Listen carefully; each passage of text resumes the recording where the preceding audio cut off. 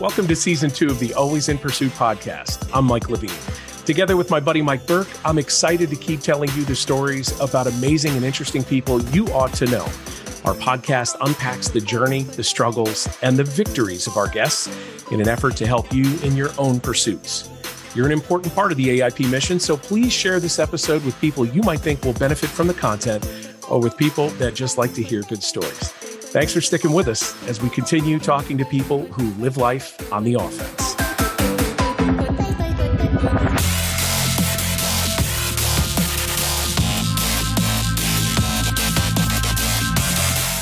So, as you heard in the intro, we kind of take it as a point of pride to introduce you to people you ought to know here on AIP. Chances are you either already know our guest today, you've seen some of his content on social media, or you bought one of his Ranger Up t-shirts. He's had a pretty incredible journey from a small government-funded college in upstate New York's Hudson Valley region, you know the one I mean, to founding the prototype for every veteran t-shirt business in the game. He helped to make one of the most memorable and profane independent military movies ever. And today, he not only runs a digital marketing agency, he's been a major player in the effort to evacuate Afghans abandoned after the U.S. withdrawal last year. He's written a book with Special Forces veteran and MMA fighter Tim Kennedy about Tim's life and that experience. So please welcome the co-author of Scars and Stripes and the founder of Ranger Up, Nick Palmisano, to Always in Pursuit. Nick, thank you so much for stopping in and talking with us today. Yeah, thanks so much for having me. I appreciate it. Well, hey, we're going to talk about this amazing book, which, by the way, debuted this week on the New York Times bestseller list at number 8 and is currently at number 3 on Amazon's most sold titles. But we're going to hit that in just a few minutes. First of all, I got to ask you this. On Twitter, in the year of our Lord, 2020, on July 28th, you posted a 37-second clip from the John Travolta and Jamie Lee Curtis classic, Perfect. I call it a classic just because it's old, not because it's good, but like it's almost 40 seconds of like hip gyrations and knowing looks between these two mid-'80s icons. Why in God's name have you been posting this clip daily for, as of today's release date, Saturday, 697 days? And for those of you in the cheap seats, that's 1 year and 11 months. Please, Nick, why? So I do a lot of things for my own amusement, right? Like I don't spend a lot of time worrying about what people think about things. And so I saw, this clip got posted and it reminded me of my 80s childhood. And it's just so ridiculous that I posted it, the first day, like, hey, I just want everyone to know this exists. And then like, there were so many people day one that were like, I better never see this again. And so I was like, oh, screw you. Like you're going to see it again tomorrow. Noted. And like at some point, it just became kind of like the thing of the pandemic. And it was super interesting to watch because my follower count around day 30 started dropping off because people were like, all right, he'll do this for a month and then he'll be done with it. And then like around, day 31, I had like, 200 people just say, I can't handle seeing this anymore, which amused me even more. But then it like kind of reversed course. And like, I started getting followers that were just amused by the notion of some idiot posting this, every day. There is no rhyme or reason. I do not like pre-plan, like there's no programmed posts. So the whole game in my mind is, will I ever miss it? This will end when I miss it. And I thought for sure, when we went to Afghanistan, that I wasn't going to have any, connectivity there. But shockingly, some of the dudes on the ground kind of gave us access to a server. So like I was able to do it from Afghanistan. And it was amusing to me that I was like, at HKIA and all this terrible stuff's going on. And I'm like, well, I'm going to take this brief moment of this very shitty day to tweet out this video. And then same thing in Ukraine, like, on my time bouncing, into Ukraine, I've been able to get connectivity and do. So it's, for me, it's like an amusing thing. Like at some point it'll end when I, forget, die, whatever, but there's no real rhyme or reason to it. Although I will tell you, I considered like stopping at day 364 just to amuse the shit out of myself. But I was like, you know what, we'll take it to a year and not be actually murdered. Well, I'm glad I didn't make the bet with my friend that this was a Hootsuite recurring scheduled post or something, because I would have lost that money. And that makes it even more insidious that you actually do that every single day. You're pasting in a link and going for broke. I love it. So this leads me to think that you probably have a twisted sense of humor, and it probably goes way back. What is it that led you to the military with a twisted sense of humor like that? I grew up, I was born in America, but I grew up in Italy. My dad is Italian, was born in Italy, came to the States, was a Vietnam veteran.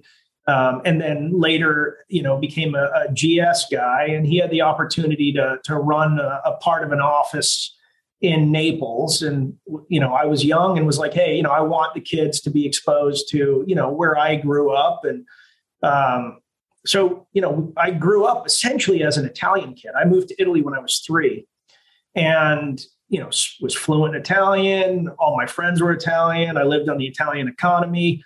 Well, then I came back to the States.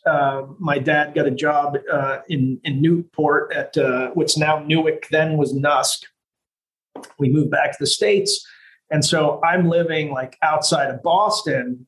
And now it's a totally different vibe. Italy is chill, kid friendly. People are just like very nice. I'm outside of Boston now. And they're like, hey, I heard you speak Italian. Say something in Italian. And I did. And then I got beat up.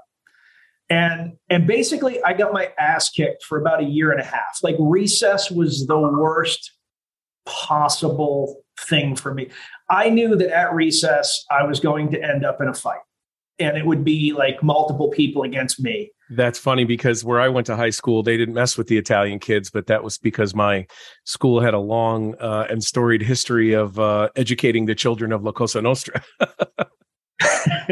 Well, we did not have a lot of Italians. We had a lot of Portuguese kids and a lot of French kids, not a lot of Italians. So I'm old. So this was like the time when like Karate Kid 2 was out. And so I was like, Mom, I need to learn karate. And she was like, let me look. And the closest karate place was like 45 minutes. And Mom wasn't up for that. But there was a judo place that was like 10 minutes away. So she's like, you can do judo. I was super bummed because I was like, man, like that's not going to be as good as karate. And it ended up being like a blessing, because judo is actually tremendous for, real world application, grappling, etc.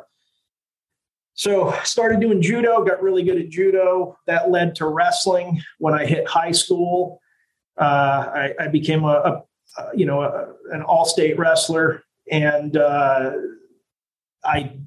I started looking at, where I wanted to go to school. I got recruited at a few places, and I visited West Point and instantly fell in love with West Point and decided like, this is what I want to do. And the reason for that is, I was a good student. I visited, Brown and MIT and Boston University and all these places. And every time I went to one of those schools, it was, you should come here because we're the best. I went to West Point and I followed this kid. I still remember his name, Cadet Han. And Cadet Han had a rough time. He got his ass kicked every day, just like it was rough. Like they rode this dude. And I followed him around for like a day and a half. And then at my very last meal, where they're hazing the plebes and all that, like this upperclassman looks at me and just goes, hey, bro, like if you're coming here because your parents think it's cool or your friends think it's cool or you want to brag about being in the military, don't come here because you're going to fail. Right. But if you're coming here because you want to serve and you want to do something meaningful with your life, then come here because you'll have a chance of making it. And like that, like hyper negative, aggressive, you're probably not good enough was like, all right, this is where I want to be. Did you continue the tradition of Cadet Han as a plebe? What would you stack your level of ass kickings versus Cadet Han? So So I was way worse than Cadet Han in like our version of basic training, which is called Beast Barracks. And it's a function of like, if you're a high performing person that is used to like working hard and being good at something, and Beast Barracks is designed. So like, if you think about basic training is like, let's break people down, get them out of their high school mentality, and then, get them to be a team. Or Beast Barracks is like a bunch of kids that are just like you were showing up. So they know that you're a little cocky. They know that you're used to winning. They make sure you lose. And like, I had a hard time with that because I had worked very hard to like win. After losing so much for a few years that it was like it's a chip that I perpetually still have on my shoulder. Like, I don't like to lose. So I was terrible in Beast Barracks, and they actually, my squad leader, would just yell, "Paul Machano, sound off." And I had to say, "Sir, I'm a wedge, the simplest machine known to man, and I still don't work." But I was not afraid to like fail. And so by the time that Beast was over and I hit my first academic year company, I became very good. And I had a perfect 4.0 military grade until I got my regimental board for basically telling a dude that he sucked a lot, but I did it in writing, and he turned it into a lieutenant colonel. And that was a mindset change that I actually welcome, because, if you think about all the West Pointers, there's kind of like two kinds. There's like I think I'm the best. And then there's like the perpetual child, but like really get shit done. And that changed me from like, I'm going to be this guy to that guy. Well, that's an interesting way that you put that. The perpetual child who gets shit done. As you commissioned, is that basically who you were as a young lieutenant, as a platoon leader? Absolutely. The dumb shit that I did as a lieutenant is shocking. Scale of 1 to 10. What's your number as a lieutenant and as a platoon leader? I mean, I think I did a good job, but like, you'd have to ask the guys that served with me. I think I was a good platoon leader, but I will say this, I definitely was a ridiculous platoon leader. I will give you very quick examples. We returned from essentially the first K4 deployment, and, I was now the senior platoon leader. And my battalion commander calls me into the office, and he's like, "Hey, Paul Machano, you like doing that creative shit. I want you to write, a skit for the brigade dining in." And I was like, "Sir, we just got back from, a year overseas. Like, we got all these new lieutenants. Shouldn't it be their job?" And blah, blah, blah. And while I'm kind of like, going back and forth with the BC in a friendly way, like, it wasn't like I wasn't telling him, no, I'm obviously going to do it if he says do it.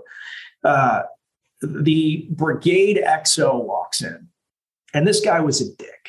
He was just always a dick. And his name was Major Adams, Major Promotable Adams, which he always let us know. And he came in here, and like, while we're talking, he just kind of storms into the battalion commander's office and just literally puts his hand on my shoulder and says, "Lieutenant, out. Men are talking." What? So I look at my BC, and he's like, "Yeah, all right, go outside." And so I wait while these guys talk, and then they call me back in, and this guy gives me some more shit. And like, I have like I have no problem with authority in terms of like, hey, this guy is a major, he's going to tell me what to do. But as soon as you start getting like, we're going mano a mano, and like, you can't physically beat me up, that chip on the shoulder comes out. I'm like, let's fight. Like, that's in my head. Like, let's fight. So he leaves, and I go, "Sir, I would love to do this skit." And I'm betting there was an impression or something of the good Major Adams. you would think it would be something like that. Everyone else does their stuff. We get to this brigade dining in, everyone else does their stuff, and it's like normal, dudes in dresses, all the weird normal infantry armor stuff. And I get up there, and I don't know if you remember South Park, the Kyle's Mom is a Bitch song. I do very well.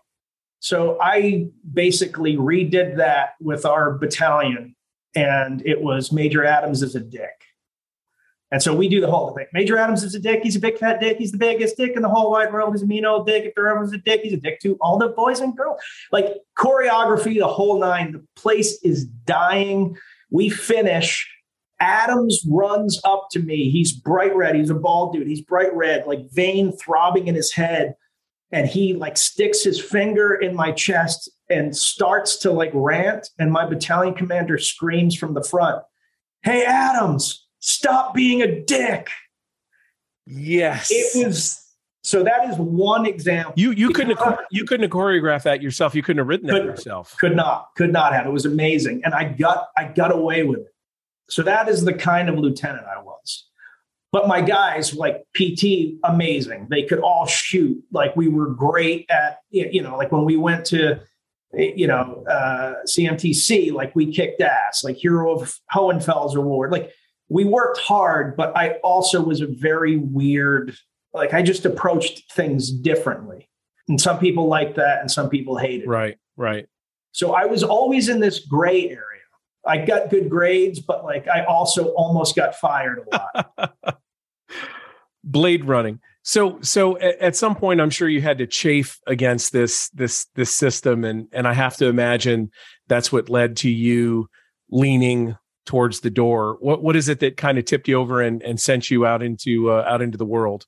Most of the people that I feel like didn't quite get it done from a leadership perspective, looking at them now, I give them a lot more grace, because it's, now that I'm, deep into my 40s, I know that I failed as a leader multiple times, trying my best. And back then, as like a cocky lieutenant, you expected people to almost be perfect. But like the very first company commander I had, like my first day on the job, like literally I get brought out to CMTC. They're already in the middle of CMTC. I'm told, hey, you're going to spend, 3 days in the talk. Then you're going to spend a week shadowing the old lieutenant. And then for the last 2 weeks, you're going to take over and run the platoon. So I'm like, this is reasonable. This is great. First day in the talk with my new company commander, a guy I did not know was going to be one of the soldiers that was in my platoon, Sergeant Gonzalez, walks in and he says, "Hey, sir, I just got some bad news.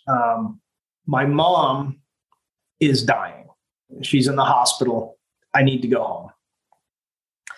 And he looks at him, and I think he's about to say the right thing, because who would not? And instead he goes, "Sergeant G, are you a doctor?" "No, sir." "Are you a nurse?" "No, sir."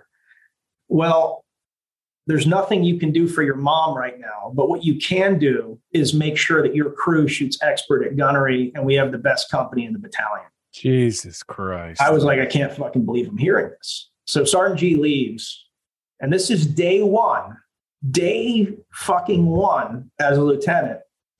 I go, "Hey, sir, I don't want to inject myself into a situation that's none of my business, but, we can't do that. Like, this guy has to go home to see his mom." And it became a whole thing.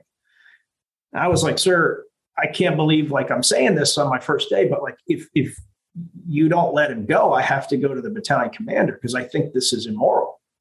That's how I started. Quite the splash. And I'm sure the company commander appreciated you dropping his boss's name like that. Yeah, And it had to absolutely set the stage for who you were as an officer and as a man, right? Because I mean, if you're using words like immoral to a senior officer, that's one of the three key words: illegal, immoral, unethical, right? So that's the litmus test. Yeah, I loved being a platoon leader. To be honest, if I could have just been a platoon leader forever, I would probably still be in, albeit like, a slow injured platoon leader at this point. But, I thought that was the best job in the world. And my eldest son, despite my guidance and Tim Kennedy's guidance to him to go Air Force, is just got commissioned as an infantry second lieutenant. Wow. Yeah. And I told him the same thing. I said, make sure that you always can sleep well at night, knowing that you made the right decision, because when you're in the military, you feel like this is your whole life. But like when you get out, you realize like it was a blink of an eye. It was a moment. And, it doesn't define you other than define you morally as a human being, and what decisions did you make and what groundwork did you build for yourself? Amen. So as your son now starting sort of his career, you ended yours. Mm-hmm. It would have been about 2003, right? So what is it that pushed you towards the door at that 5-year mark? Yeah, so it was a couple of things. The first thing is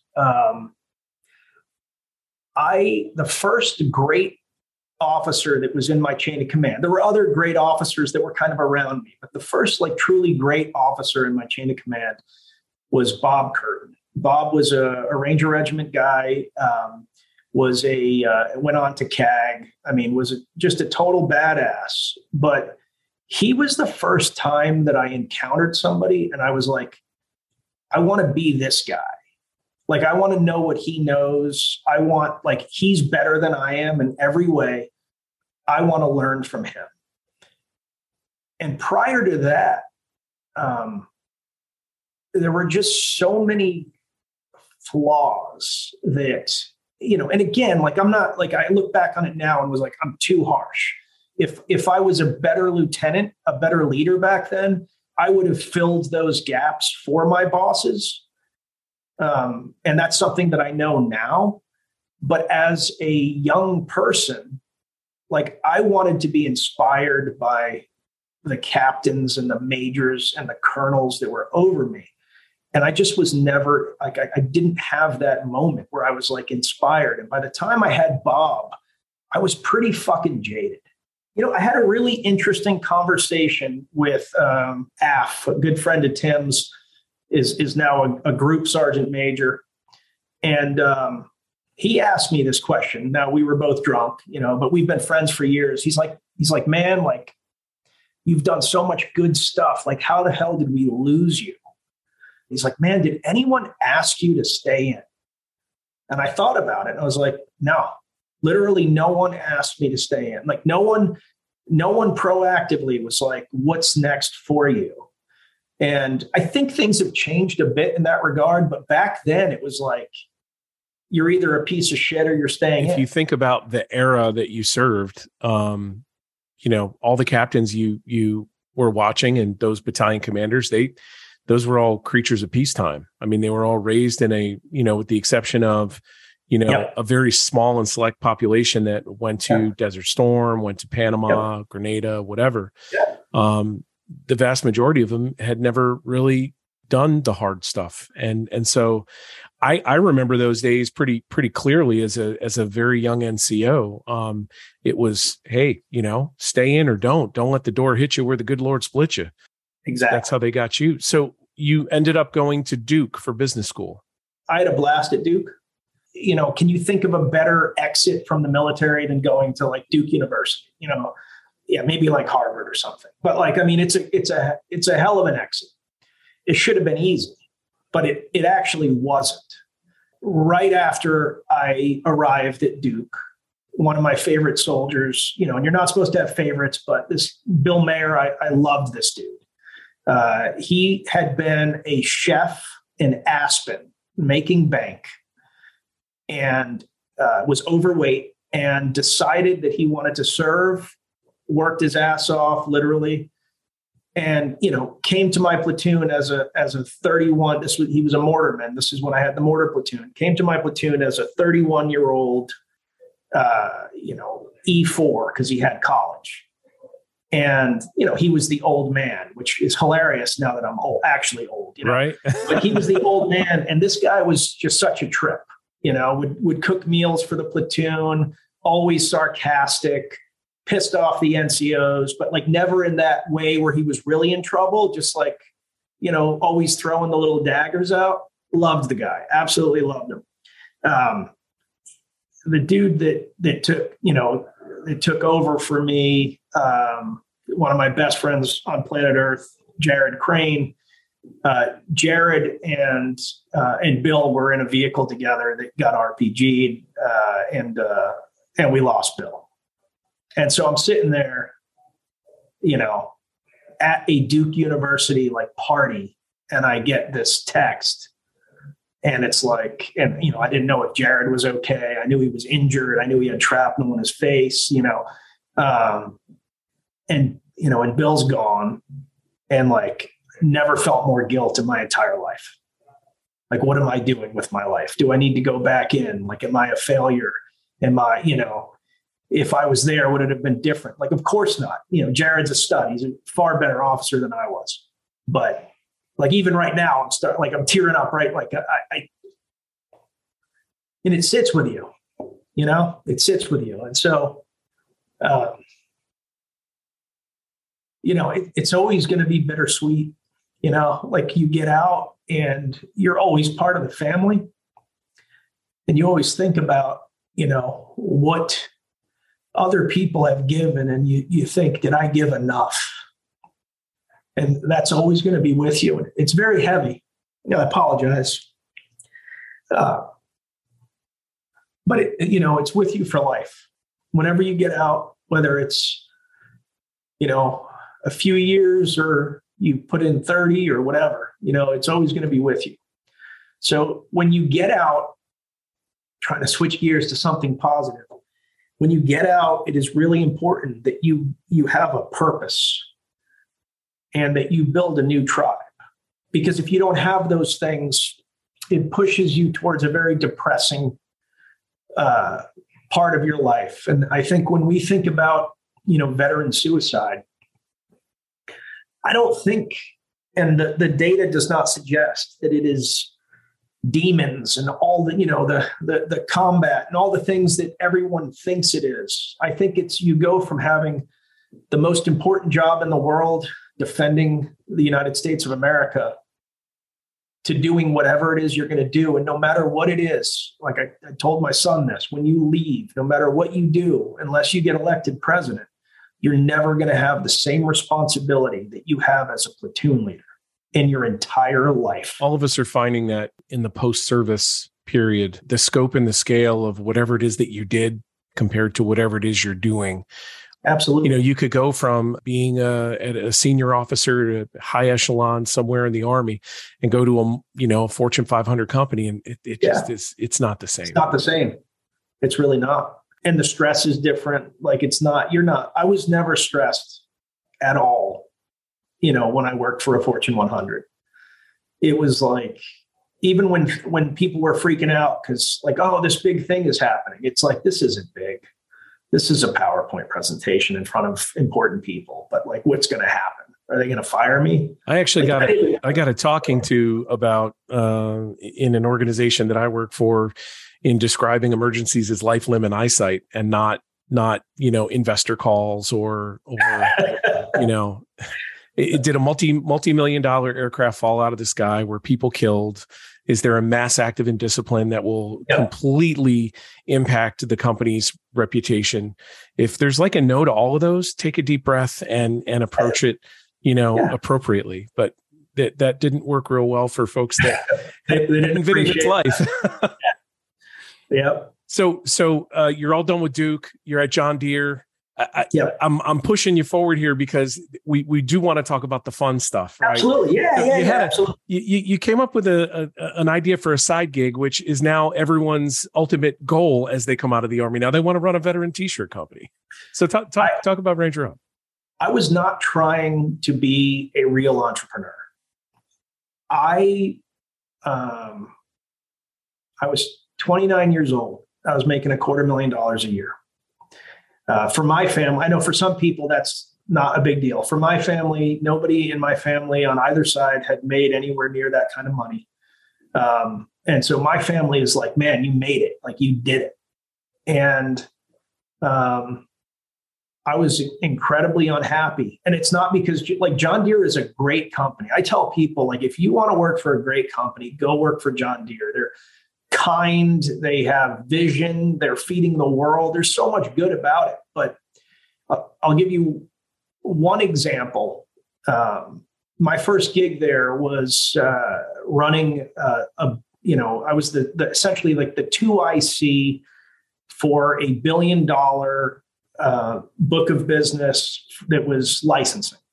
So the hats and the T-shirts and the toys and anything that John Deere wasn't making, we were licensing. And I had a great group of people that were really doing it. I was in a leadership group, so I'd be like in for 18 months and then a new gig or whatever. But I show up and we had a goal of really growing our apparel business. And so this guy, Dean Hamke, he and I were tight and we would just brainstorm crazy shit we could do. And then we sent hats to like Ashton Kutcher and he wore one on Punk'd, and then John Deere blew up. And, but I wrote this like letter to David Letterman. David Letterman at the time was featuring brands once a week that did something cool for kids.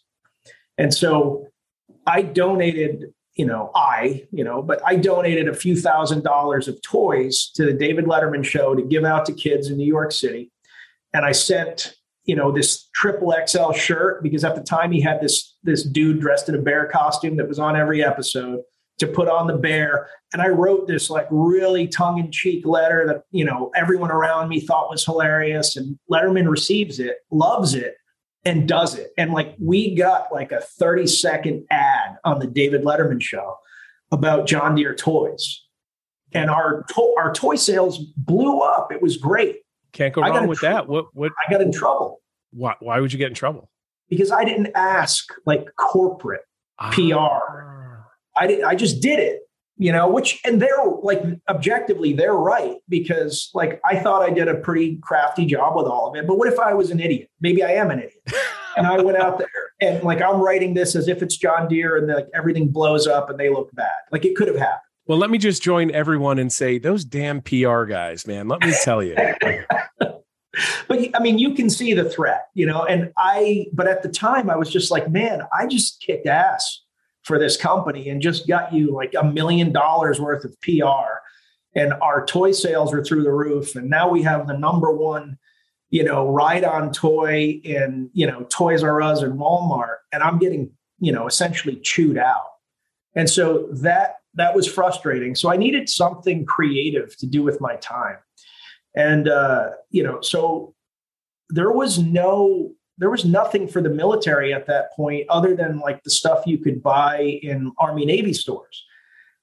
I was a huge Busted Tea fan at the time, ironic T-shirts, weird, funny shirts. So I started making, designing funny shirts for the military that I was giving to my ROTC students, because I was volunteering with Duke ROTC even after I had graduated, teaching them Army combatives and small unit tactics.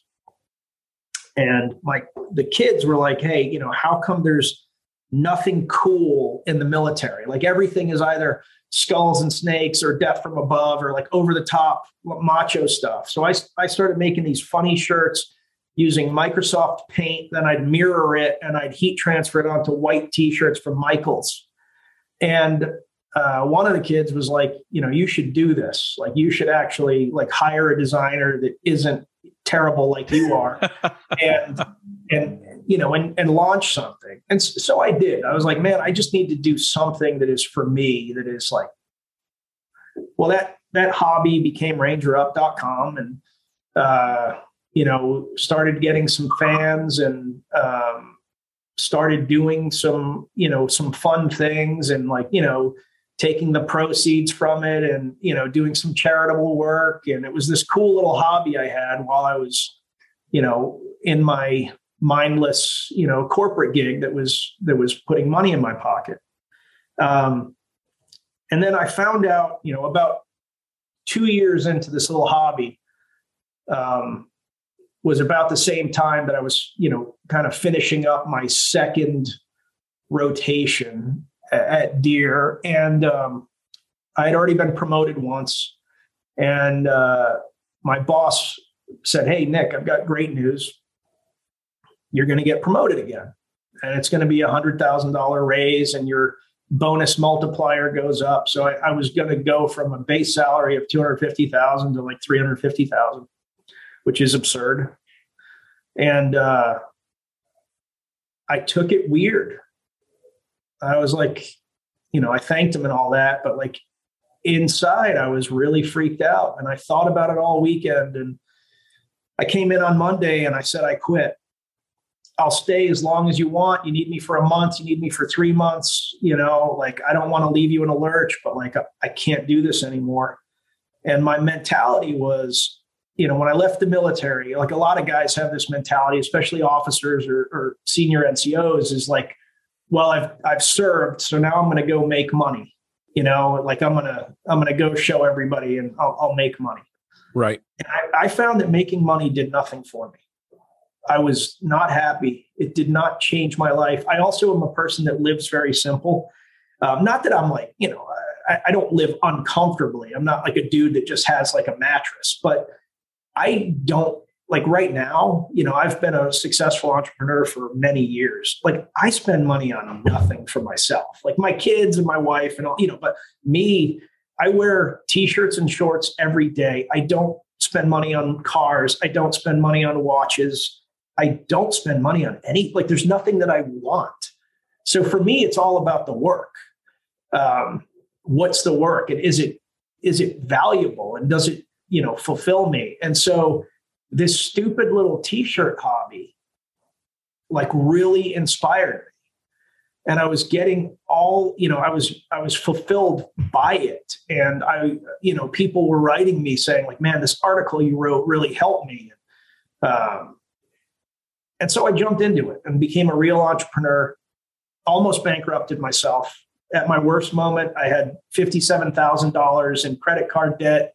I was recently divorced. I had $1,300 in my bank account, and I was renting 2 rooms from my buddy, Rob Halford, who is still a dear friend, only renting because I just had to give him money, even though he didn't want any, one for me and one for my 1-year-old and 3-year-old. It was low, man. Like it was a low moment, but I felt alive. I felt like I was doing good work. And, fortunately, Ranger Up turned into an 8-figure business. And, I had a lot of success, and, I feel like, we did a lot for veterans, and we did a lot for, the troops. And I felt good about everything that I did while I was running Ranger Up, and that was a huge moment in my life, because it very easily could have been, I very easily could be a dude that is, sitting in a corporate chair, making a ton of money, living a very boring life. And that has not been the case. Or feeling like you don't have a soul. Yeah, I know exactly what you mean. So talk to me about Ranger Up and the intersection of the t-shirt business and mixed martial arts. And then like that, if you think of that as a 4-way stop sign, like where kind of those two things come together, like off on one of those corners is the advent or the rise of social media. So if you can kind of tie all 3 of those together for me. So when I started Ranger Up, there really wasn't any social media. And I got involved in social media as quickly as it was available. So we actually had a very successful MySpace page where our number 1 fan was Brandy Love. Get out. She was a huge Ranger Up fan. She wrote us and was like, hey, can you send me some stuff? And we're like, yeah, of course. And she would model our stuff and send us pictures, and some that were PG-13 and some that were definitely not. But she told us to put them on the website and stuff. So if you were a super early Ranger Up fan, Brandy Love modeled most of our women's apparel. Of course, when I said, oh, wow, it was because of MySpace and not because of Brandy Love, because I have no idea. Of course you don't. Who Brandy Love is.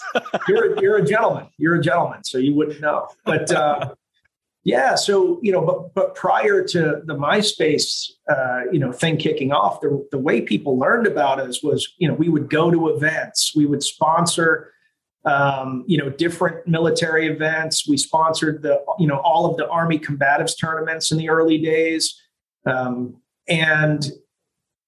It was like writing blogs because, you have to be old to remember this, but mill blogs were a huge thing. And so I used to write for, all the major mill blogs, and it was a different time. It was a very different time. And even when Facebook came out, it originally was the only reason I had access to Facebook is because Duke was like the third wave of Facebook. The first wave was just Harvard. And then it was like, all right, we're going to let all the Ivy League schools in. And then it was, hey, let's add Duke and Stanford and the other nerd schools. And so that's how I got in. I got in because I had a Duke account before, it was before everyone could be on. And so, I got on at first, there was no real advertising. And then they added advertising and they added more colleges. So I was able to advertise to West Point and Texas A&M and the Citadel. So we were doing minor advertising early on. But yeah. So one thing that, I had always had a passion for is, starting with my judo career is fighting. And, I've done everything, so I even had a weird, you've got to try karate, give karate a chance. I even did Shotokan karate for a little while, and I just did not enjoy it. Did not find it practical, but judo, wrestling, boxing, you name it, I have done it. And I put together this Maxim magazine Wounded Warrior Project charity event, and I needed models for it. And I reached out to the SOPC guys at Bragg, and I said, hey, I want to kind of feature your program. Is there anybody that you can send? And they were like, we got this guy, Tim Kennedy. Maybe you heard of him. And at the time, no one knew who Tim Kennedy was. He was not a household name, right. But I was an MMA nerd because I just love fighting. And so I knew who Tim was. And I had watched a couple of his early fights that were crappy, early YouTube style videos. And I was like, yeah, absolutely, send him out here. So this was only a few months into Ranger Up. So I'm kind of going backwards a little bit. And Tim shows up and, shows up with his then girlfriend, now wife. And there's all these scantily clad women, doing a Maxim shoot, and it's him. And the whole time, I'm just busting his balls the whole time. And he's like, who is this, idiot? I was going to say, Tim was not known in the early days for being the person having his balls busted. So that was kind of an interesting dynamic, I'm sure. You know what? He is a really easygoing dude, and he is not the tough guy. People think he is this don't step to me tough guy. I have watched a drunk fan dump a beer on Tim's head, and Tim was like, hey man, looks like you spilled your beer. Let me buy you another one. Damn. And then yes. And then I was going to punch the guy before Tim was going to. And then Tim sat down and talked to this guy with beer stuck to his body and got to the real issue. And the guy had to vent, and he felt like Tim didn't care about the troops or whatever. People have all of these beliefs about the guy based off of nothing. Really based off of nothing. I've known him for years, and there's a lot of reasons I want to punch him, but none of them are the reasons that people accuse him of. Sure, he's a good person, and but we hit it off because I busted his balls. He kind of reciprocated. We hit it off, and I ended up being his first sponsor ever. And I sponsored him at the Army Combatives tournament, I think in 2007. And I made these Army Combative shirts, and I gave one to anyone that was competing. So everybody that competed at the Army Combatives tournament at Fort Benning in 2007 received a Ranger Up shirt. And then all of a sudden we were the Combatives brand. Yeah. And I just want to throw in there that as a Sandhill drill, I remember seeing one of those T-shirts on somebody, in the PX and was wondering, what the hell is Ranger Up? I've never heard of that. Yeah. So that became the beginning of our link with MMA. And over time, I'd be fast forwarding over a lot of time, but, over time, I became one of Tim's corners. And I cornered Tim for essentially 12 years, through his entire, the end of his IFL career, his entire Strikeforce career, his HDNet career, and then his entire UFC career. I was in his corner for every single fight. And that dude beat the crap out of me a lot. Like, whenever people are like, oh, yeah, I bet it'd be so fun to spar with Tim. It is not fun. It is not fun I have been grappling since 1987. I am not like an elite grappler. I'm an old man, but I very rarely get just bodied by anybody. Like, even great black belts, like, they kick my butt. They win in the end. They wear me down. They're slicker, whatever. But like, I'm not getting just embarrassed. But rolling with Tim is embarrassing. I might as well be like a 6-year-old child. It doesn't matter. There is nothing I'm going to do that is going to result in me winning. Well, you spent a lot of time in those years, probably the 7 to 2010, really kind of building your brand through social media. As social media exploded, as you said, kind of a really a shallow pool with Facebook in the early days, but as it opened up to the rest of us unwashed, 2008, 2009, you really started to find an audience for your brand and for your product. How do you think social helped you get where you are? So social's amazing. I have a love-hate relationship with social media. I definitely enjoyed it more back then, because back then it wasn't about paying for audience. Now it's about paying for audience. But back then, if you made a good piece of content, if you put out a good message, it really was amplified by people that shared your values and your beliefs. And my vision for Ranger Up was always to educate, entertain, and inspire. Like, I always thought about it as, I want to uplift the community as much as possible. And I think other brands took a different tact, and there's no criticism in this. Like, we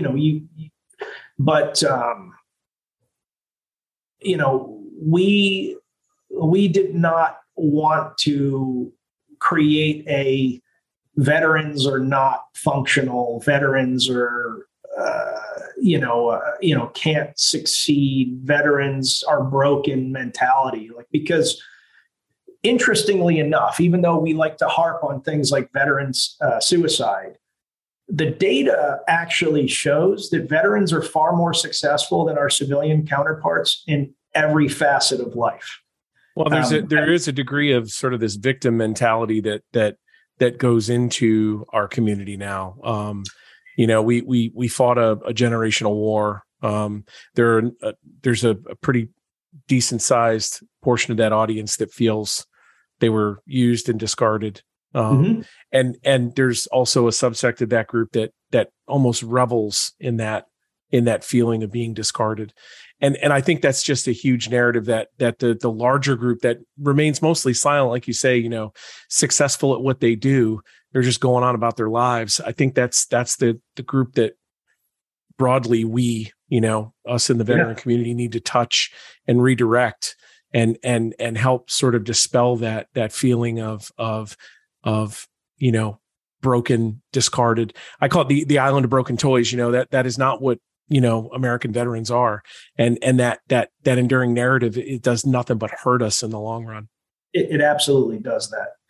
It becomes an excuse for a small subset of the veteran population to not excel. And the example that I give to people, because I try to give examples that are very clear, that challenge assumptions.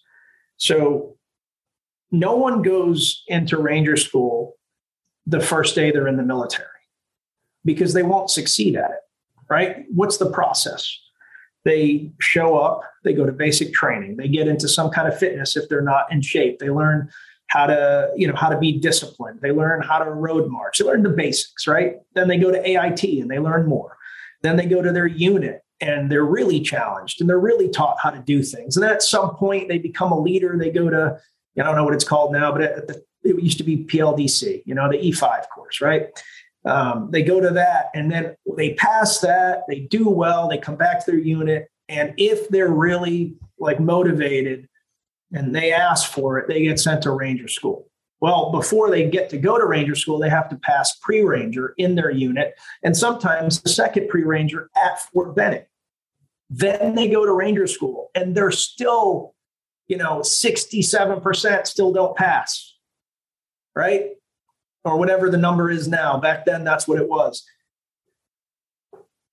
There's a progression. Everyone knows what the progression is. And you have to go through all those gates in order to succeed and get your tab. Well, the same thing is true in the civilian world, but no one wants to pay the price because they've paid the price in the military. But now flip that, right? If I was successful in the civilian world and I became the director of operations for IBM, and then I said, you know what? I want to join the military. Day one, I don't want to go to basic training. I just want you to make me the Brigade S3. Everyone would laugh. That's ridiculous. But they don't think about it the other way. And I think that that's why so many people get into trouble, is because they feel like they've paid enough dues in the military that they don't have to go and pay some dues on the civilian side. And if you approach it with the military mentality that, hey, day one, I might have to take a little step back in order to actually do the things that I want to do. They're not going to make me like the king of the world on day one. But if I apply the same tenacity that I applied in my military career to becoming a squad leader, to becoming a platoon sergeant, whatever, to the civilian world, I will be successful. Nick, I think that's an amazing point, and I don't think there are many people who look at it from that perspective. But I would push back only a little bit and just say that it's probably a perspective for someone that did a short period of time in the military, saw that military progression, and then went out and busted their ass in the civilian world.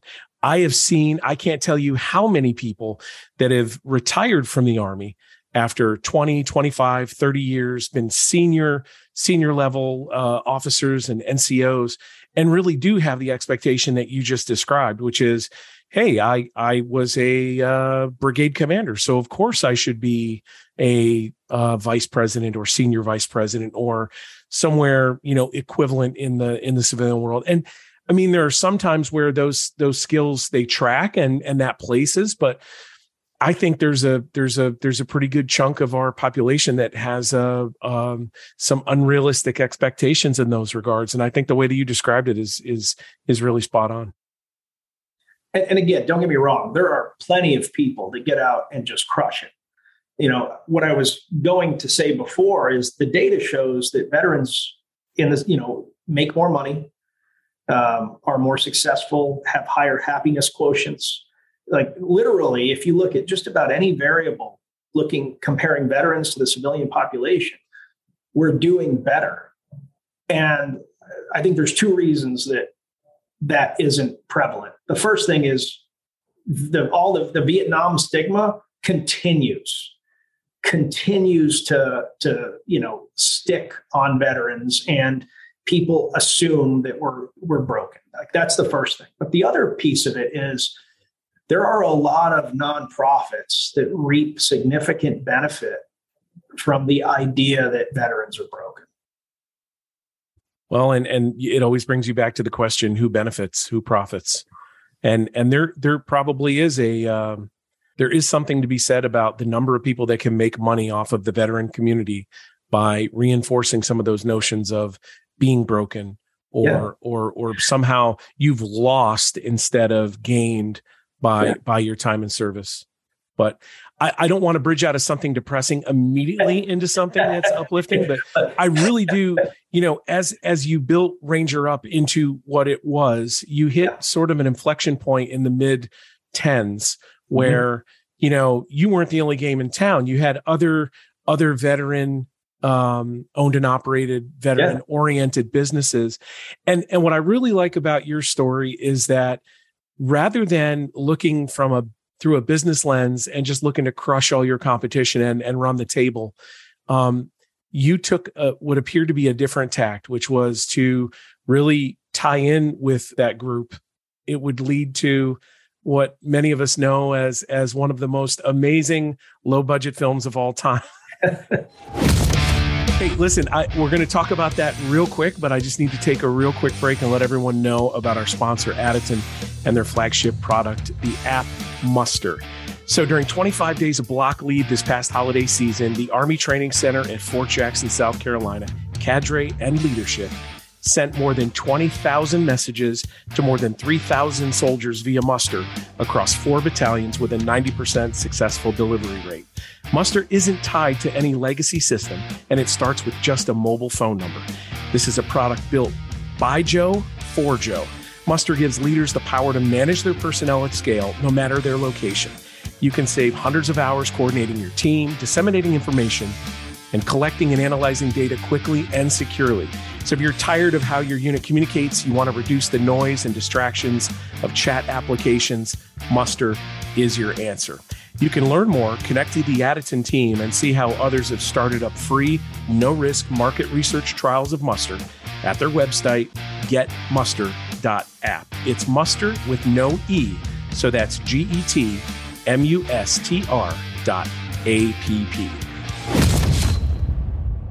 And so we're back with Nick Palmisano, a man to whom I hesitate to assign a title since you have so many of them.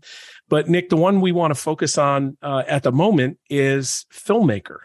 So it's 2015, and there is probably a pretty deep pool of veteran-oriented and veteran-owned and operated businesses that are really attacking the market that you kind of owned at one point.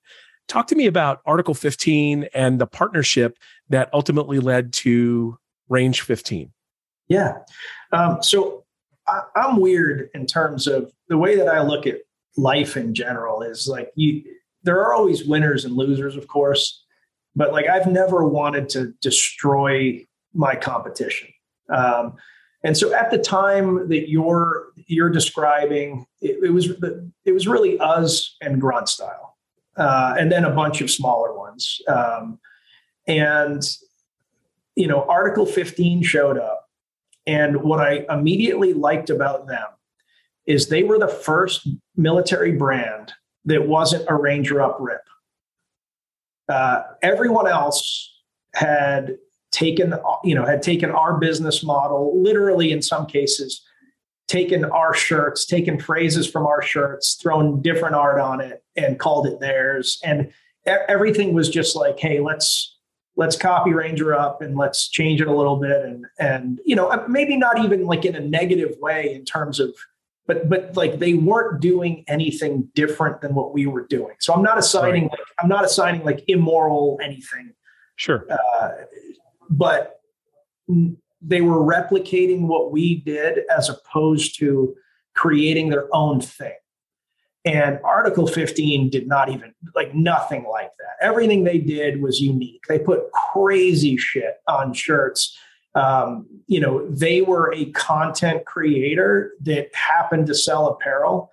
And, I just thought they were very creative and very interesting. And so early on, I actually posted a lot of their stuff on Ranger Up. And, Matt and Jared actually called me before starting Article 15 and they were like, hey man, I hope you don't take offense, but, we're starting our own thing. And I was like, oh, great. Congratulations. Here's some advice. And so we started with a good relationship.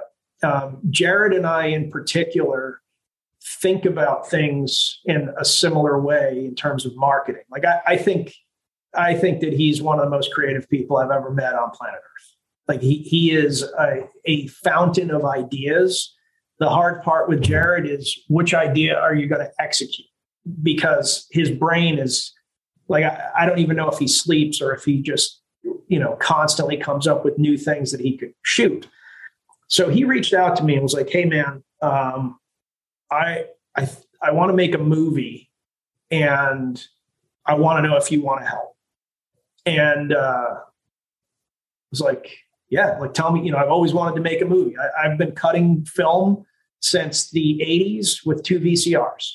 Like I've been making stupid movies since the 80s. And so he and I started talking and, we decided, hey, let's do a 50-50 partnership on this and make a movie. And, we had, they had put together like an early script and, then like I did a rewrite and Ross did a rewrite and, we just kind of kept working on it until we had a script that we all thought was, ridiculous and fun. And then we went to Hollywood and Jared and I tried to sell it to Hollywood. And these guys were like, let me get this straight. So you want to make a movie with a bunch of non-actors that no one has ever heard of, and you want us to give you money for this?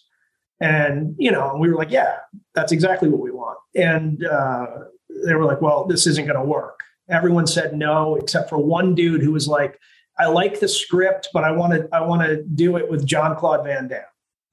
Instead of the ensemble cast of, 5. So basically replace Matt's character with Jean-Claude Van Damme and then like get 3 B actors for the rest. And we were like, no, we want to do this all with Z-level actors, us. So Hollywood laughed at us. And so, I came back and I wrote a dumb sketch that became the skit that we put on Indiegogo, and we raised $1.4 million. We only needed $350. Wow. To do this. We were going to do this tiny little, nothing film, but we raised all the money. And so then it was like, let's see what else we can do. So I wrote a letter, we wanted to get William Shatner because we just thought it'd be cool to have William Shatner. And we couldn't get a hold of him. So I wrote like a really nice letter and sent it to him. And I still remember, and Ross will tell you this. Ross was like, there's no way William Shatner is going to read this letter. There's no way he's going to answer the letter. And we send the letter and he's like, this is one of the nicest letters I've ever received. Like, I'm in. And then we had William Shatner. And then Sean Astin reached out to us and was like, I want to be in. And we're like, yes, Sean Astin, you can be in. So Sean Astin, he's had some connection to the military community. I think he was a civilian assistant to the Secretary of the Army, one of those dudes. To the president. Yeah, he was appointed by the president to represent the military, and he took it seriously. And that guy was a stud. He had just completed an Ironman the day before, so he couldn't even stand. Like he was in flip flops and he was like limping. Oh, so man. That's why we don't shoot him like very much standing up or anything. He's all in the helicopter because he couldn't walk. But he hilarious. Still showed up. Yeah, he was great. So this was the 4th largest Indiegogo campaign ever in the history of the platform. Yep. So by the time your campaign ended, the official end date, it raised $806,000. And then the ultimate, like by the time they actually shut it down, you said 1.4. Something like that. Are you like utterly shocked by that reaction? Like, because I want to say, I remember when this launched. And I watched the skit. I laughed my ass off. Yeah. I checked the Indiegogo and I think it had like, I don't know, something in it. It was a very, very low number. I want to say it was still in the hundreds when I saw it. And I was like, oh, okay, that's cool. I looked at it the next day and it was at 300K plus. Yes. I was like, this is amazing. So we needed to get 350. That was like the bare minimum we needed to shoot something. And so we put 350 up there thinking we'll get this, but we did feel confident we would get it by the end of the 45-day window. We did not expect to get it in 20 hours, which is what we did. In 20 hours, we hit 350,000. So then we were actually kind of screwed. It was like, man, we want to make a bigger film, but we've already hit the window. So what do we do? And so we reached out to Marcus Luttrell. And we're like, hey, Marcus, what will it take for you to be in the movie? He's like, oh, no, I'll just do it. He's like, well, we need to set a goal so that you'll only do it if we hit this number. And he's like, I don't know, $500,000. So we were like, all right, the new goal is $500,000 and we'll get Marcus Luttrell. And we hit it that day. And it was like, oh, shit. Jesus Christ. So then like we had to rapidly build like this new set of goals so that we could make a bigger and bigger and bigger movie. And then it was like, once we hit like 750 or whatever, then we announced, hey, we got William Shatner. People were like, oh my God. And then it was like, we got Sean Astin, we got Keith David, Randy Couture's in, Martin Kleba's in. Like it was just, it was wild. It was wild. Well, what do you think is sort of the legacy of Range 15? Some 7 years after it came out. So Range 15 is I can't explain this to you enough. It is still a successful film. We still get thousands of dollars a month from just people watching it on Amazon Prime. Like it is an absolute cult classic in two communities, the military community, of course, but also like the zombie flick community. Like that is a hardcore community I knew nothing about, but the zombie community loves the fact that we're never really in danger from zombies. There was never like a threat moment. They were just like meandering around this world with zombies everywhere. Like no one is concerned. No one's afraid. No one's, so we kind of fit a weird niche there. But I think the bigger thing, and if you've ever seen the documentary about the film, I'm actually more proud of that in some ways than the film itself. It's called Not a War Story. It's also on Amazon Prime. But we were told we couldn't do something. And the entire veteran community rallied around that movie. When I tell you that like they rallied around it, I mean, we had hundreds of people come out to filming to just be zombies or to do bit parts or to just support us, to like do whatever was needed. When the Humvee that we rented went down, Marines essentially stole parts, which we returned, but essentially stole parts, drove 4 hours to where we were, fixed the Humvee. And then like at the end of shooting, we gave the parts back and they went, I mean, like crazy things happened to keep that movie moving. When we were launching in theaters nationwide, we used a service called Tug, where you basically, if you got enough people to sign up for a film, you could then show the film in the movie theater. But if you didn't, then it wouldn't show. And we built Facebook pages for every state. But like our fans ran them. We couldn't run them. We gave them resources, but they ran them and they built these, all these showings. And we premiered in 650 theaters nationwide, which even today would be bigger than anything but like Marvel or Top Gun. Those movies get like 1,100, 1,200 theaters nationwide. But we opened in more theaters than just about any movie that you're going to see. I have to imagine that when you reflect on that, it's kind of an amazing feeling. Like, holy shit, we did that. There are very few things. But hearing you talk, I know the word is we did that. It's not going to be I did that. That's what I really dig. 100%. I mean, yes, like Jared and I and Vince and, and Jack and Tim and, Matt, like we worked our asses off. But at the end of the day, we don't have the infrastructure to do what an entire, like what MGM can do. But we did it because the community literally volunteered for so many things. Like one of the nicest presents, maybe the nicest present that I've ever received in my life. At the 1 year mark, the anniversary of Range 15 coming out, the leaders of all of the little subgroups by state gave every one of the principal actors in Range 15 a 2-volume, when I say 2-volume, each volume is like 500 pages, a 2-volume set of like pictures, not just of us filming, but every theater that showed Range 15, they took a picture of everybody that was there and posted it in there and had signatures of the people that were there. And they had planned this before Range 15 even came out. And they put this, and they spent thousands of dollars. I mean, if you think about what that, to give the gift to the six of us, it was so generous, so kind.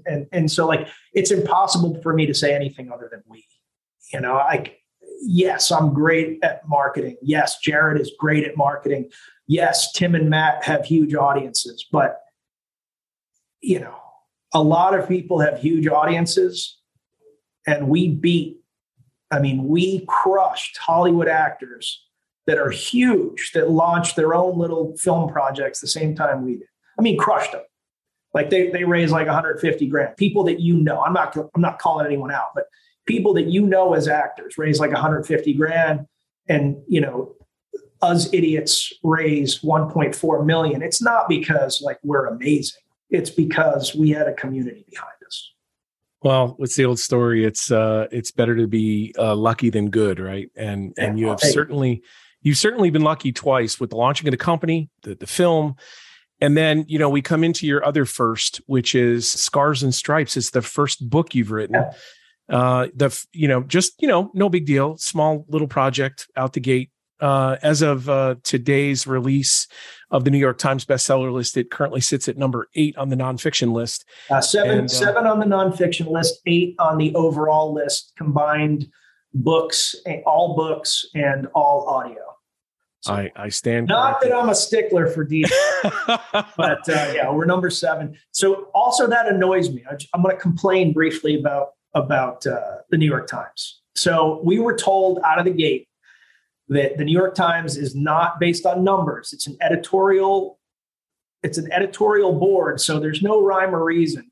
Right. And given Tim's reputation as being more right than left, we were told we had to produce numbers that are undeniable. And so, I own a marketing company called Dieseljack Media. And early on, I gave the mission to my guys that we have to be undeniable. And so we ended up selling directly to individual customers more than anyone else. And we were number 7. We also purposefully did no bulk buys, meaning like, Tim's companies didn't buy anything. Tim's sponsors didn't buy anything. Ranger Up didn't buy anything. To fluff the numbers. Got it. No, we did not do it. Because exactly. That meant all your sales were strictly organic and they were and all readers. Individuals buying it, because you get a thing called the dagger on the New York Times list if you have too many bulk buys. So we wanted to be pure. So we lost, numbers wise, we only lost to one person. That was James Patterson, who, phenomenal author. Like I'm not, he deserves it. Like I'm not complaining, but we know that we beat him significantly on Amazon. We were number 3 on Amazon for the same week. He was like 28. We know we beat him on Barnes and Noble. We know we beat him in Indies. He had a few thousand more books than we did, which means he did bulk buys. There's no other way he got there, because Amazon is literally 95% of most people's book sales. So we know we beat him badly there. He got no dagger. We got a dagger, even though we had no bulk buys. And like, I'm not going to assume there was a reason for any of this, but we had the number 1 book in the nation last month with readers, no question about it. And well, at least on the New York Times side, I don't know if there is a right or left lean, but you're one ahead of Kellyanne Conway, which for me personally, I'm totally okay with that. I'm also totally okay. Amazon, you are number 3 with a bullet. First time out the gate. Here you are, your debut name on a book, and you are achieving that level of acclaim. How does that feel? So one of the biggest things my wife is frustrated with about me is that I never sit around and take the moment to feel good about things. when the list came out and we were number 7, I was pissed. You got to be kidding me, Nick. Like, I mean, come on. I know. I was furious. Like, and the first thing, because we didn't get the numbers released until later. The first thing, so the publisher reaches out, right. Simon and Schuster, and is like this huge congratulatory message to Tim and I, and like, you did it. This is amazing. First time authors. You'll be a New York Times bestseller for the rest of your life. And my response was like, hey, we've got this dagger. We had no bulk buys. Is that what screwed us? And the woman was like shocked. Like, she's like, screw, you're a New York Times bestseller. I was like, yeah, but we know we sold more than all of these people, except for maybe Patterson. So like, what went wrong? Like, we were already AAR, and Tim was the same way. And so, again, my dad kind of did a good, like, hey, like, it's kind of a big deal. It was like, it's like, take a minute. My wife is like, this is what you guys wanted, like, now you're not happy that you're not number take one. Take the W, for God's sake. Take the W. Yeah. I am not motivated, and Tim is the same way. I'm not motivated by the acclaim for a number of reasons. But the big thing is, I have been up and down in life. Like, there was a moment where Ranger Up was the coolest kid in town. And then there was a moment where Ranger Up suddenly wasn't cool because, like, the second generation veterans kind of like, that's for the old guys. And then Ranger Up became cool again. And, I've also had speed bumps, as a business person where we were really screwed and I had to like find my way through very challenging situations. And I have found that if you judge yourself and your happiness in life by what other people think, you're always going to be disappointed. And you're also always going to have a fake view of reality. So, I get told a lot like, oh, you just need to take the compliment, or you just need to take the, like, I'm uncomfortable hearing compliments for a number of reasons. But for me, I pick something that I care about. I do the work, and I enjoy seeing it to its rightful conclusion. I tell my employees, what I expect from you is hard work and seeing things to its rightful conclusion. We worry about the results when they come. But what I wanted to do, having never written a book, like, one of my best friends on planet Earth said, I would like you to write my book. I would like you to represent me. And I took that very seriously. And no pressure, right? A huge amount of pressure. And, I wanted to represent who he really is as best as I could, in his voice as best as I could. And he was also extremely brave in writing this book, in that the easiest thing in the world for Tim Kennedy to do would have been to write a hero book where he is just the man, like, and he's awesome and he doesn't make mistakes. And he wanted to do the opposite. His belief was, people know me on social media and they assume that I've had a certain kind of life. And actually, like, I've failed a lot. I've embarrassed myself a lot. I considered suicide. I actually kind of tried to commit suicide, and by fighting through these things, I arrived at an entirely different place. And it was a really brave book. And if you haven't read it, it is not what anyone expects. And, I told Tim, the first week is going to be based on marketing, which is what you and I already know we're good at. We're going to win the first week. We're going to have success. But every week after that is going to be based on, people reading it. And the report card is, what are the reviews and what are people thinking? And we're knocking on the door right now across everything, like 300 5-star reviews. And most of the comments are like, holy shit, this is not what I thought it was going to be. Because he talks about, that dude was at the lowest point of his life, stripped naked, and started swimming as far as he could into the Pacific Ocean with the intention of not coming back. And it was only because a middle-aged lady saw some shredded dude get naked on the beach and started paying attention, and then was like, wait a second, like, what is he doing? It's cold out. And called a Coast Guard cutter and said, hey, I don't know, I hope I'm not overstepping, but this dude just took off. And they found him. Wow. And he took that moment and turned it into something very different. But it is a wild ride. But it's not a ride. Like, it is not him saying like, hey, I'm the man. It's exactly the opposite. And but I also, he's also not a loser and never was, even in his darkest moments. And so I felt like, because I knew him and I knew, the good and bad of Tim Kennedy, that like I had like a real obligation to make sure all of that nuance came out in the book, and not just because, you can easily make him a Rambo, because in a lot of ways he is. You can easily make him a broken veteran, because in some ways he is. That's not the totality of who he is. And I think we nailed it, and I think people are enjoying it. And so I'm proud of the work, but it did not change my feeling when we hit the list, other than like the system isn't fair, because we should have been higher. We at least should have been 2. I think 1, but we should have at least been 2. Subsequent weeks on the list, there's room for movement. So you never know. You absolutely never know. Yeah. One thing I did like about the book is in the acknowledgments of all places. So there's an interesting story in there about the professional level of editing that went into the manuscript before the publisher got it.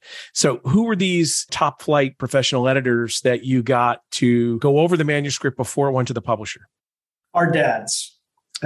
So Mike Kennedy and the elder Nick Palmisano, we called them the Council of Dads. And after every chapter was finished, we sent it off to them, and they gave us their comments, and their comments were excellent.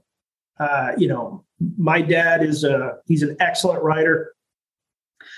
He writes poetry, he writes prose. He honestly writes poetry from my mom. And I know that sounds like cheesy and old fashioned, but they have one of those relationships for the ages kind of thing that makes, most people, envy them a little bit. Love to hear it. He's a tremendous writer.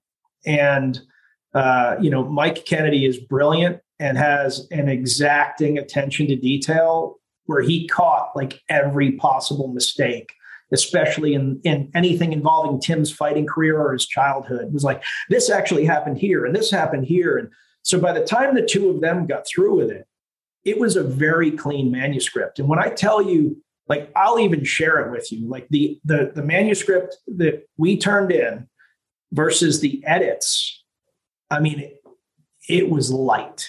Like, I was expecting a lot. I turned their edit around in less than 24 hours. Wow. So they gave me the edit and was like, hey, like approve or disapprove, or let's talk about it. Less than 24 hours, they had it, because I was like, oh yeah, sure. Change this word to this word, or, yeah, we can move this paragraph down and move another one up, or maybe change the wording here. I mean, I just sat down and knocked it out. So pride and workmanship aside, I have to assume that the Council of Dads was pretty pumped that there was very, very light changes to their submissions. Oh yeah. I mean, they're both interesting dudes. Like both of our dads, I'd say Mr. Kennedy is probably a smidge more flamboyant than my dad, but they're very similar in that they prioritize their family above everything else. They both did very dangerous things in their youth,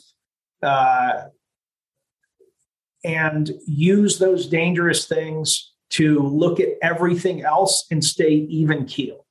So like when I have crises, when Tim has crises, like both of our dads react very similarly. Like, just like, it's really not that bad. here's what you need to do. Here's what's going to happen. See this to its rightful conclusion. Have a little patience. Things will work themselves out. And they also both get, we just as very rare, but through our friend Sarah Berardo, who is extremely well connected and is as a constant support for us. We were invited to host our book at the Library of Congress, and we had like 33 members of Congress in attendance, and a number of people from DoD and all kinds of important people. I would say I was the least important person in the entire room, hands down. And I'm not even joking, hands down. And the Council of Dads they gave the opening remarks. So the two dads got up there and said really nice things about Tim and I, and we're the best speakers of the night. Put us to shame, and it was a nice night. And also, at our age now, we're also very cognizant that we're lucky that our parents are around and they're healthy and they're able to do these things. And absolutely. Nick, at the hazard of having to run this as a 2-part episode, I could literally sit here and talk to you all day. I do want to know, like, you're that guy that's basically always on the forefront of the next big thing. What's the next big thing? What are you working on now? Well, right now, the thing that's taking up a lot of my time, other than my day job, right? So I've got my day job, which is Diesel Jack Media. I help companies tell their story. At some point, I realized that what I really am is a storyteller. I never, with Ranger Up, I didn't actually care about any particular t-shirt. I don't have an affinity for apparel. I liked telling stories. I liked making skits. I liked, telling the story of the veteran. And, a few years ago, I did a VC deal with Ranger Up, and Tim and I went from owning all of it to becoming the minority shareholders. And that was fine. It was exciting. We kind of were able to take Ranger Up to another level. But, I just started thinking, I have learned a lot and I have a lot of skills, and I've been asked by, really important people to solve problems for them. And I'm not sure that I'm doing enough to satisfy, myself. I'm not sure that I feel challenged. You can only sell so many t-shirts and still come at it with a new and exciting way. And so, after the venture deal, about a year in, the VC firm, was kind of, we were getting into COVID. It was just kicking off, literally just kicking off. And they were like, hey, we're going to do a 10% layoff across our businesses to, make sure that we're in a good position. And I was like, I don't know how I feel about that. Well, we got to do it. And it was a weird moment. The VC firm's great.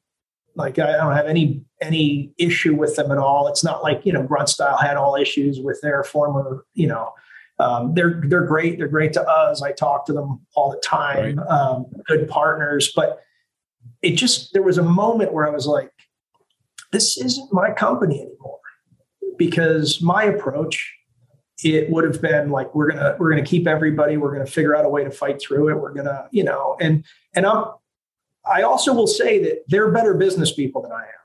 I'm not a great business person. I am a dreamer, and I've been burned for being a dreamer many times, but I think the price of me changing is more than the price of me becoming a better business person.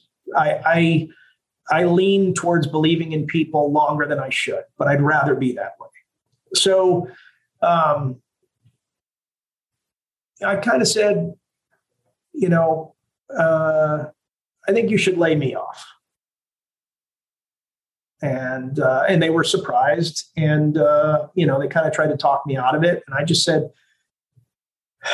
I don't have it in me to be only thinking about this anymore. I need to do more. And I need to do something else. And they were like, what are you going to do? And I said, I think I'm going to start a media marketing company. And I really did decide like in that moment. And so, after going back and forth with it, they laid off, another one of my employees and me. And I hired her right away. And she was like, what am I doing? I'm like, I don't know yet. She's like, well, what's our company? I'm like, I don't know yet, but I'm going to pay your salary.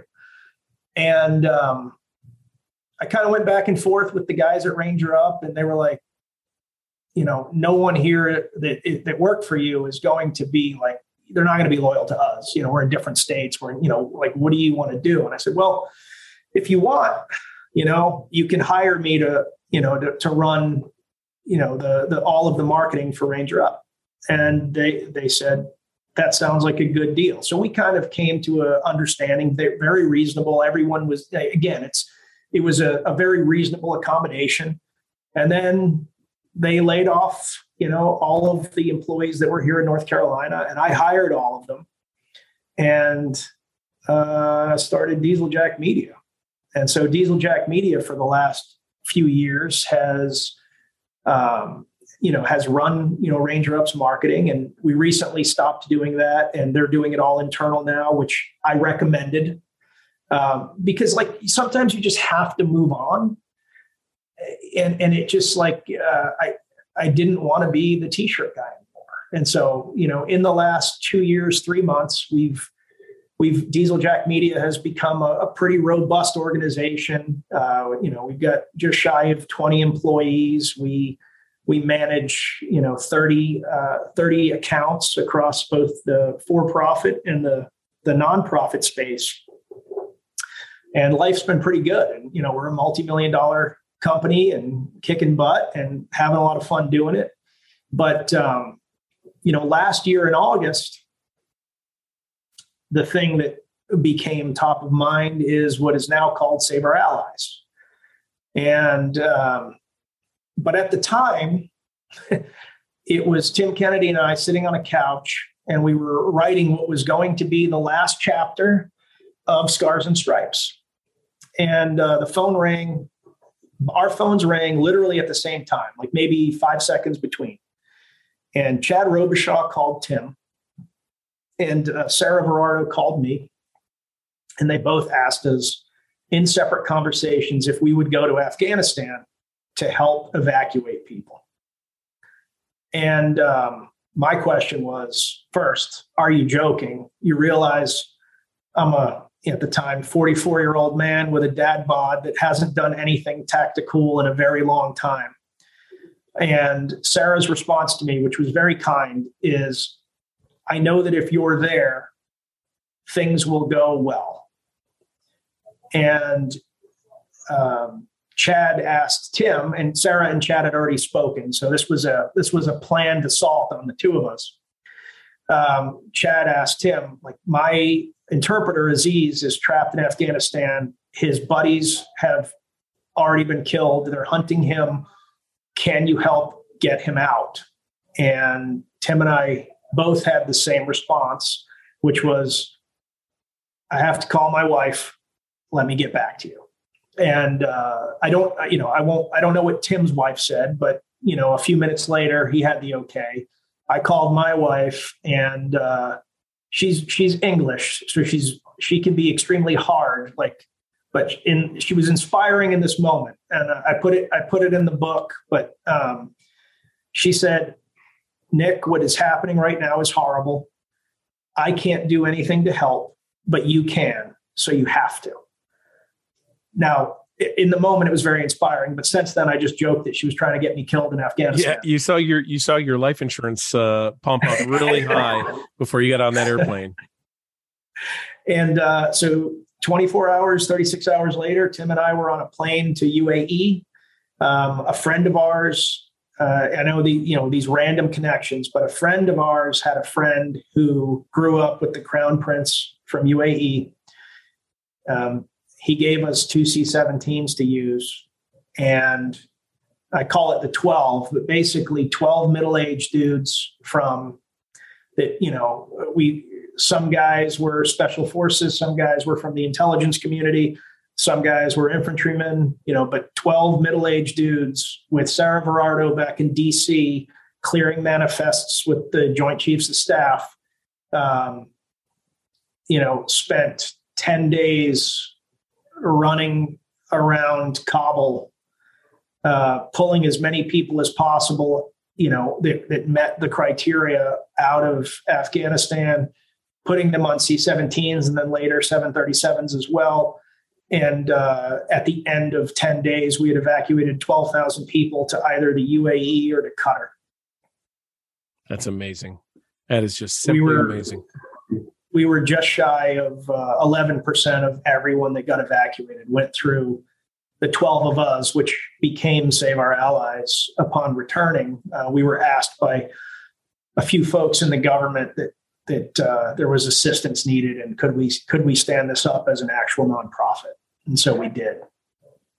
And that nonprofit now has teams, like this year thus far, I've spent 50 days in the Middle East and maybe another 10 days in Ukraine. But we have had a team on the ground in Ukraine since 7 February. So it's been a wild ride, and it was all born out of, one moment in time. But now I would argue that we're probably one of the more influential nonprofits in the Ukraine conflict because of the structure that we approach everything with, which is a special forces style structure. I got to say, though, it really does tie back to your comment earlier about, living a life with purpose. This isn't just about making money. It's not just about, being on the New York Times bestseller list, whatever, insert whatever thing there. This matters, and it matters to people, and it will continue to matter for a very long time. Nick Palmisano, seriously, really great to talk to you today. Appreciate you coming on Always in Pursuit, and we're really looking forward to having you come back when maybe you're the number one on the New York Times bestseller list.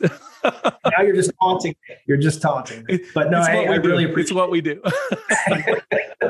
I really appreciate the time. Thank you very much. Hey, before we go, please hit the subscribe button on your podcast app of choice so you can get our new episodes the minute they drop.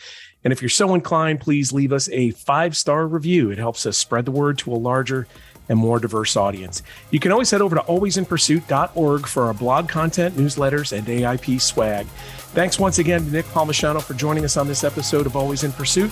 I'm Mike Levine, reminding you to live life on the offense.